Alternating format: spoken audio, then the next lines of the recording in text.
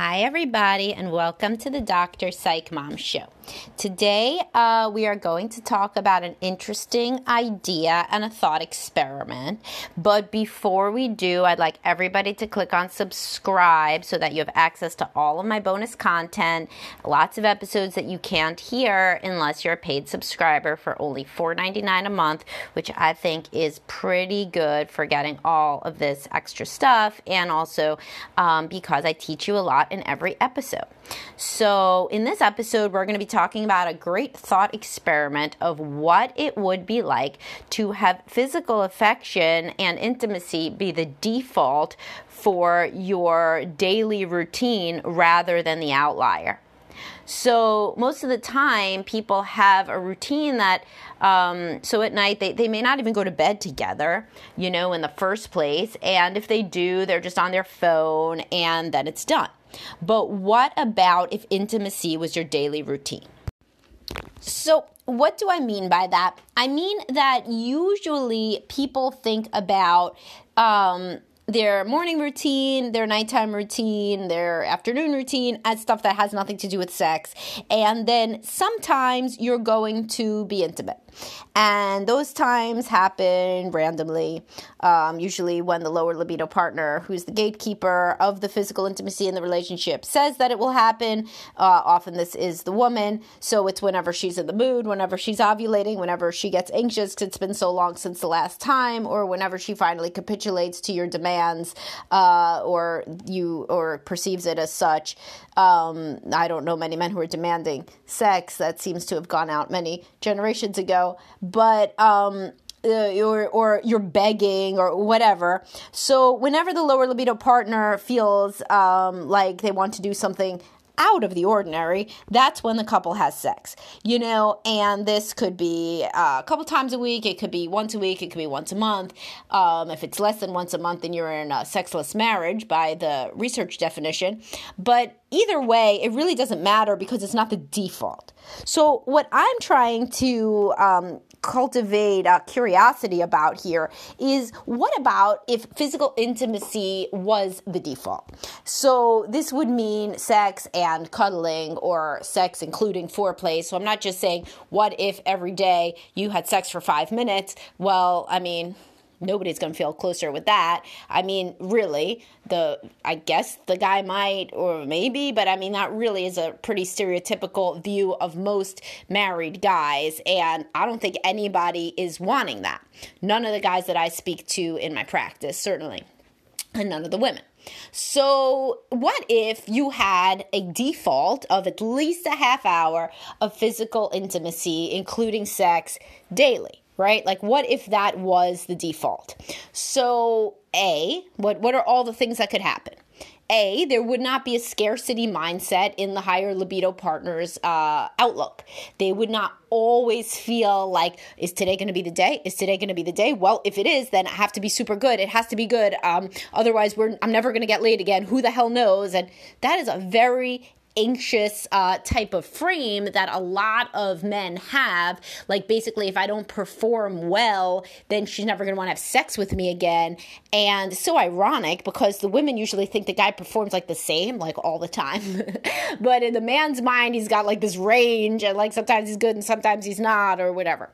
But anyway, he gets really anxious because he somehow thinks, he's like, becomes superstitious. So like, you can make a pigeon superstitious in a lab by, if they turn around before they peck a lever, then you drop the food. So obviously the food is dropped because they pecked the lever. But if they happen to turn around first in a circle, they're always going to turn around first in a circle. You've created a superstitious pigeon. Now the pigeon thinks, I turned around in a circle and then I pecked, and that's how you get a treat, right? So a man, if he happens to kiss her on the neck and then she has an orgasm, it doesn't matter that doesn't relate to anything. He's always going to think that he has to do that. That's that's how men get these very boring kind of ways of going about things that are like the same every time because something worked. So they become superstitious not to fuck up anything, that they should do all the same things all the time. If you recognize yourself in this description, you should probably inquire from your partner what is and is not effective in what you do so that you could slough off all of the superstitious shit that she may not like. But that is just an aside. Anyhow, when there is a scarcity mindset, men become very weird about sex. And I'm saying men, but it really is just the higher libido partner. And because they're very anxious, thinking that it may never happen again. Anxiety is not a fun state for anybody to be in. Also, there would be a lot less conflict about sex because you're going to be having sex. And so there's nothing really for there to be a conflict about if that were to be agreed on. It's something that you're trying to do as the default. Now, that doesn't mean it has to be every single night, otherwise somebody, gets executed. It means that it becomes the default instead of, laying in bed and scrolling on our phones, or laying in bed and watching TV, or waking up and scrolling through our phones. I mean, seriously, the phone is probably why our rates of sex in this generation have gone down. But whatever the routine is at that time of day would be replaced by at least a half an hour of physical intimacy. What else would happen? Well, the person who likes sex less might start to like sex more. Because why? Because practice. Because if the partner is not excellent at sex, which nobody has a very low libido and still thinks that sex is the best thing ever, those don't go together. So usually, by the way, I've written about this, when women say, oh, sex is great, I just never want to do it, but it's great. It's so good. He's so good in bed. But I just never ever want to have sex. Well, let's use our brains, right? Are there other things that she really, really loves and thinks are really great, but just never ever wants to do? No, there aren't. Because what she's trying to do is to be nice. So in reality, if sex were something that she really, really liked, then she would want to do it more, right? So probably the guy needs to work on his technique, but he can't because he gets no practice. So this is a vicious cycle. So she says sex is great, she just never ever wants it. So then he thinks, okay, well, I guess I'll just do the same things every time, if I could even remember what that is, because it was 3 months ago the last time. And she still doesn't like it because she never liked it. And then, it goes on and on and on. She never wants to have more sex because he never gets any better at understanding how to please her because he never gets to do it. So he never gets to learn.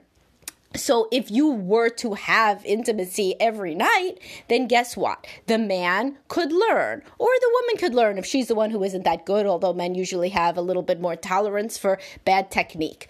So what could happen is that the practice would make the couple learn what each other likes more, and thereby be better partners to each other, and both start to enjoy sex much, much more, because there is a lot of learning going on if you are doing something 7 times a week versus 0 or 1 or 2. So what else could happen? Well, the partner whose need for physical intimacy has been routinely invalidated and dismissed over the years would finally feel like they're important. They would finally feel like they were getting some recognition and validation. It's funny, women are real big on validation until it comes time to validate the guy not wanting to have sex. Then the validation goes away. But no, for real though, the partner who has the higher libido would finally feel validated if the lower libido partner were to say, no, you know what? Let's try. Let's try to make this part of our routine. I am game to see if this does anything for my libido. Okay, so you could see obviously that would be a nice thing to hear. What else could happen? Well, if you start associating going to bed with something nice and close, then you want to spend more time together. So you get everything on a better routine. You get the kids to bed a little bit early. You turn out the lights a little bit early. This becomes your default time to be close. And that is very affirming and connecting for a couple to know that they have time every single day when they're going to be close. And for most people, they will talk before they are intimate. So that's time to be connected in myriad ways. So that's verbal and physical and sexual all at once. Now, obviously, I have written before, and the fact stands, that women do not like sex at night because they feel like they are about to die of exhaustion. In this case, you could have your default intimacy time be in the morning when the woman wakes up. Because never wake a sleeping woman. But if she knows that you are going to be trying this new endeavor of having intimacy be part of your morning routine, then guess what? She's got to go to sleep earlier on the other end. So then she can wake up earlier, and then you could have intimacy. Or in the age of telework, everybody's favorite time seems to be in the afternoon, so you could make that part of your routine instead of lunch break or whatever. But that's harder if even one person works, because you never know when something's going to get scheduled. But for work. But anyhow, think about this idea. So instead of the default being that we're in bed next to each other looking at our phones or talking about some bullshit like the mortgage or the children, which both of those things are important, but neither of them is anything that makes you feel very close. In fact, they are usually both massive anxiety inducers. You would be trying to have a default routine of something that should be anxiety eliminating, which is physical intimacy and sex. And all of my tips about how to get a highly sensitive woman in the mood would be very relevant here, because all women are more highly sensitive in bed, mostly, than men. And also, you are trying to do a whole new thing. So you are trying to be extra nice to the lower libido partner if they are at all on board with this, which means massage and means saying nice things and means being very romantic for the man.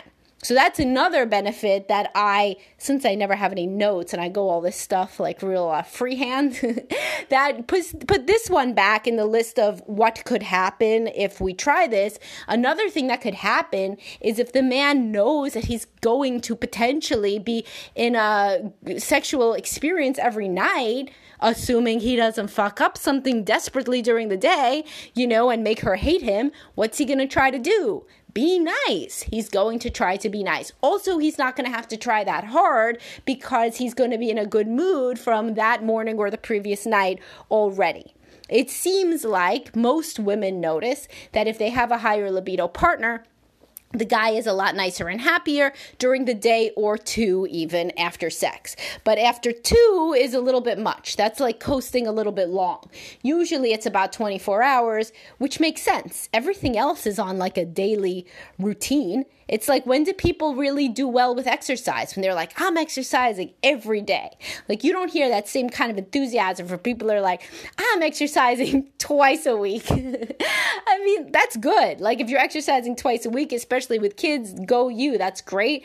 But like, there's something different about the idea of making it part of your routine that is a lot more affirming, makes you feel a lot better about yourself. You're like, wow, look at me. I'm really hot shit. I'm exercising every day. So it would be the same thing with this. You will feel good about yourselves as a couple if you really prioritize together time every day. And in this regard, together time would be physical intimacy, and certainly coupled with conversation of a nice sort, like a romantic, complimentary conversation. And about we miss each other, we love each other, etc. And you could do this for a few minutes, or you could do it for many minutes, or whatever.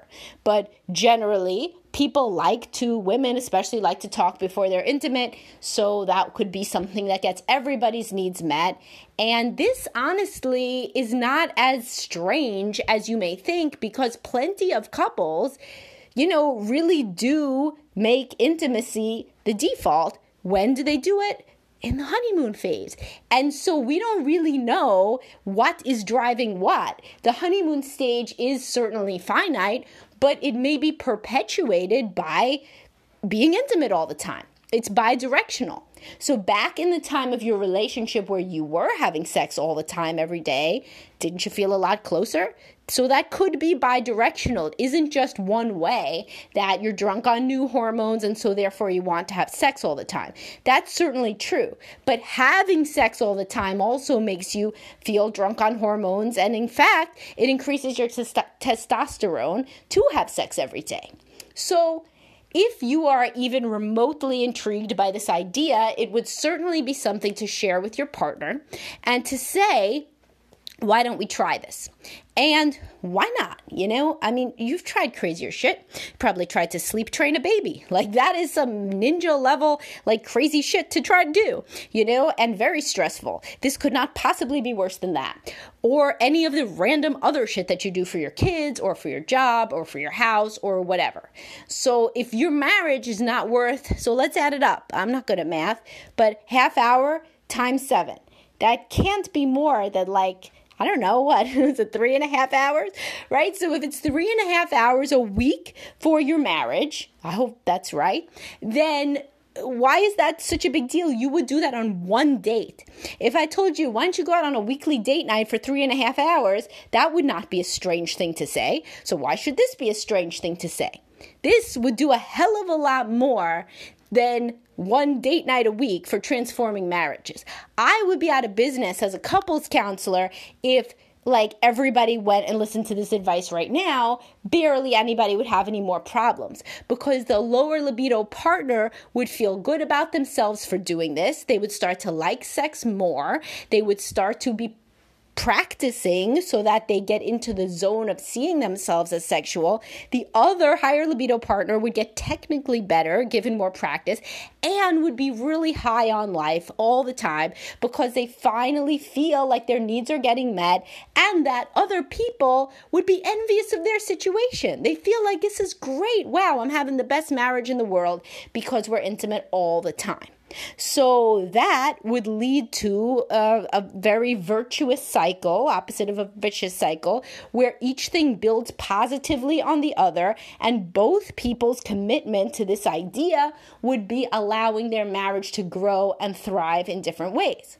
Now, if you think that 3.5 hours is too much for your marriage, wait till you get divorced. Then, boy, will you think that maybe you should have tried it. Because it's really not that much time. It's as much time as you would think about your separation agreement, your custody schedule, driving to pick up, driving not to pick up, whatever. And so it's a lot easier than separating and divorce. And it could actually be a way to try something new, because everybody's tried to change how they communicate.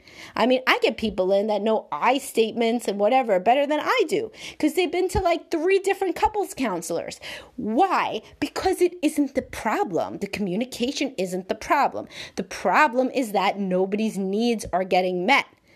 Communication, communication is not one of the love languages. Words of affirmation is one of the love languages, but nobody's love language is having somebody communicate in a respectful and rational way using I statements. That isn't real. That's not true. That is not what hurts marriages. What hurts marriages is people feeling unloved and lonely.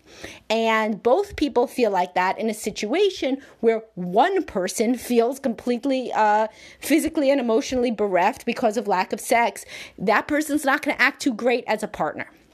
So this is a new idea. Even if you don't execute on it, if you share the podcast with your partner and think about it, sometimes inserting the injection of a new idea into the conversation is enough to spark some sort of interest or novelty and a better, more engaging discussion that actually can get to the heart of what you both think about a topic at hand. Looking at things from a new way is one of the reasons that therapy can be so transformative. So if you like this podcast, please do subscribe and please share with your partner, and I will talk to everybody soon.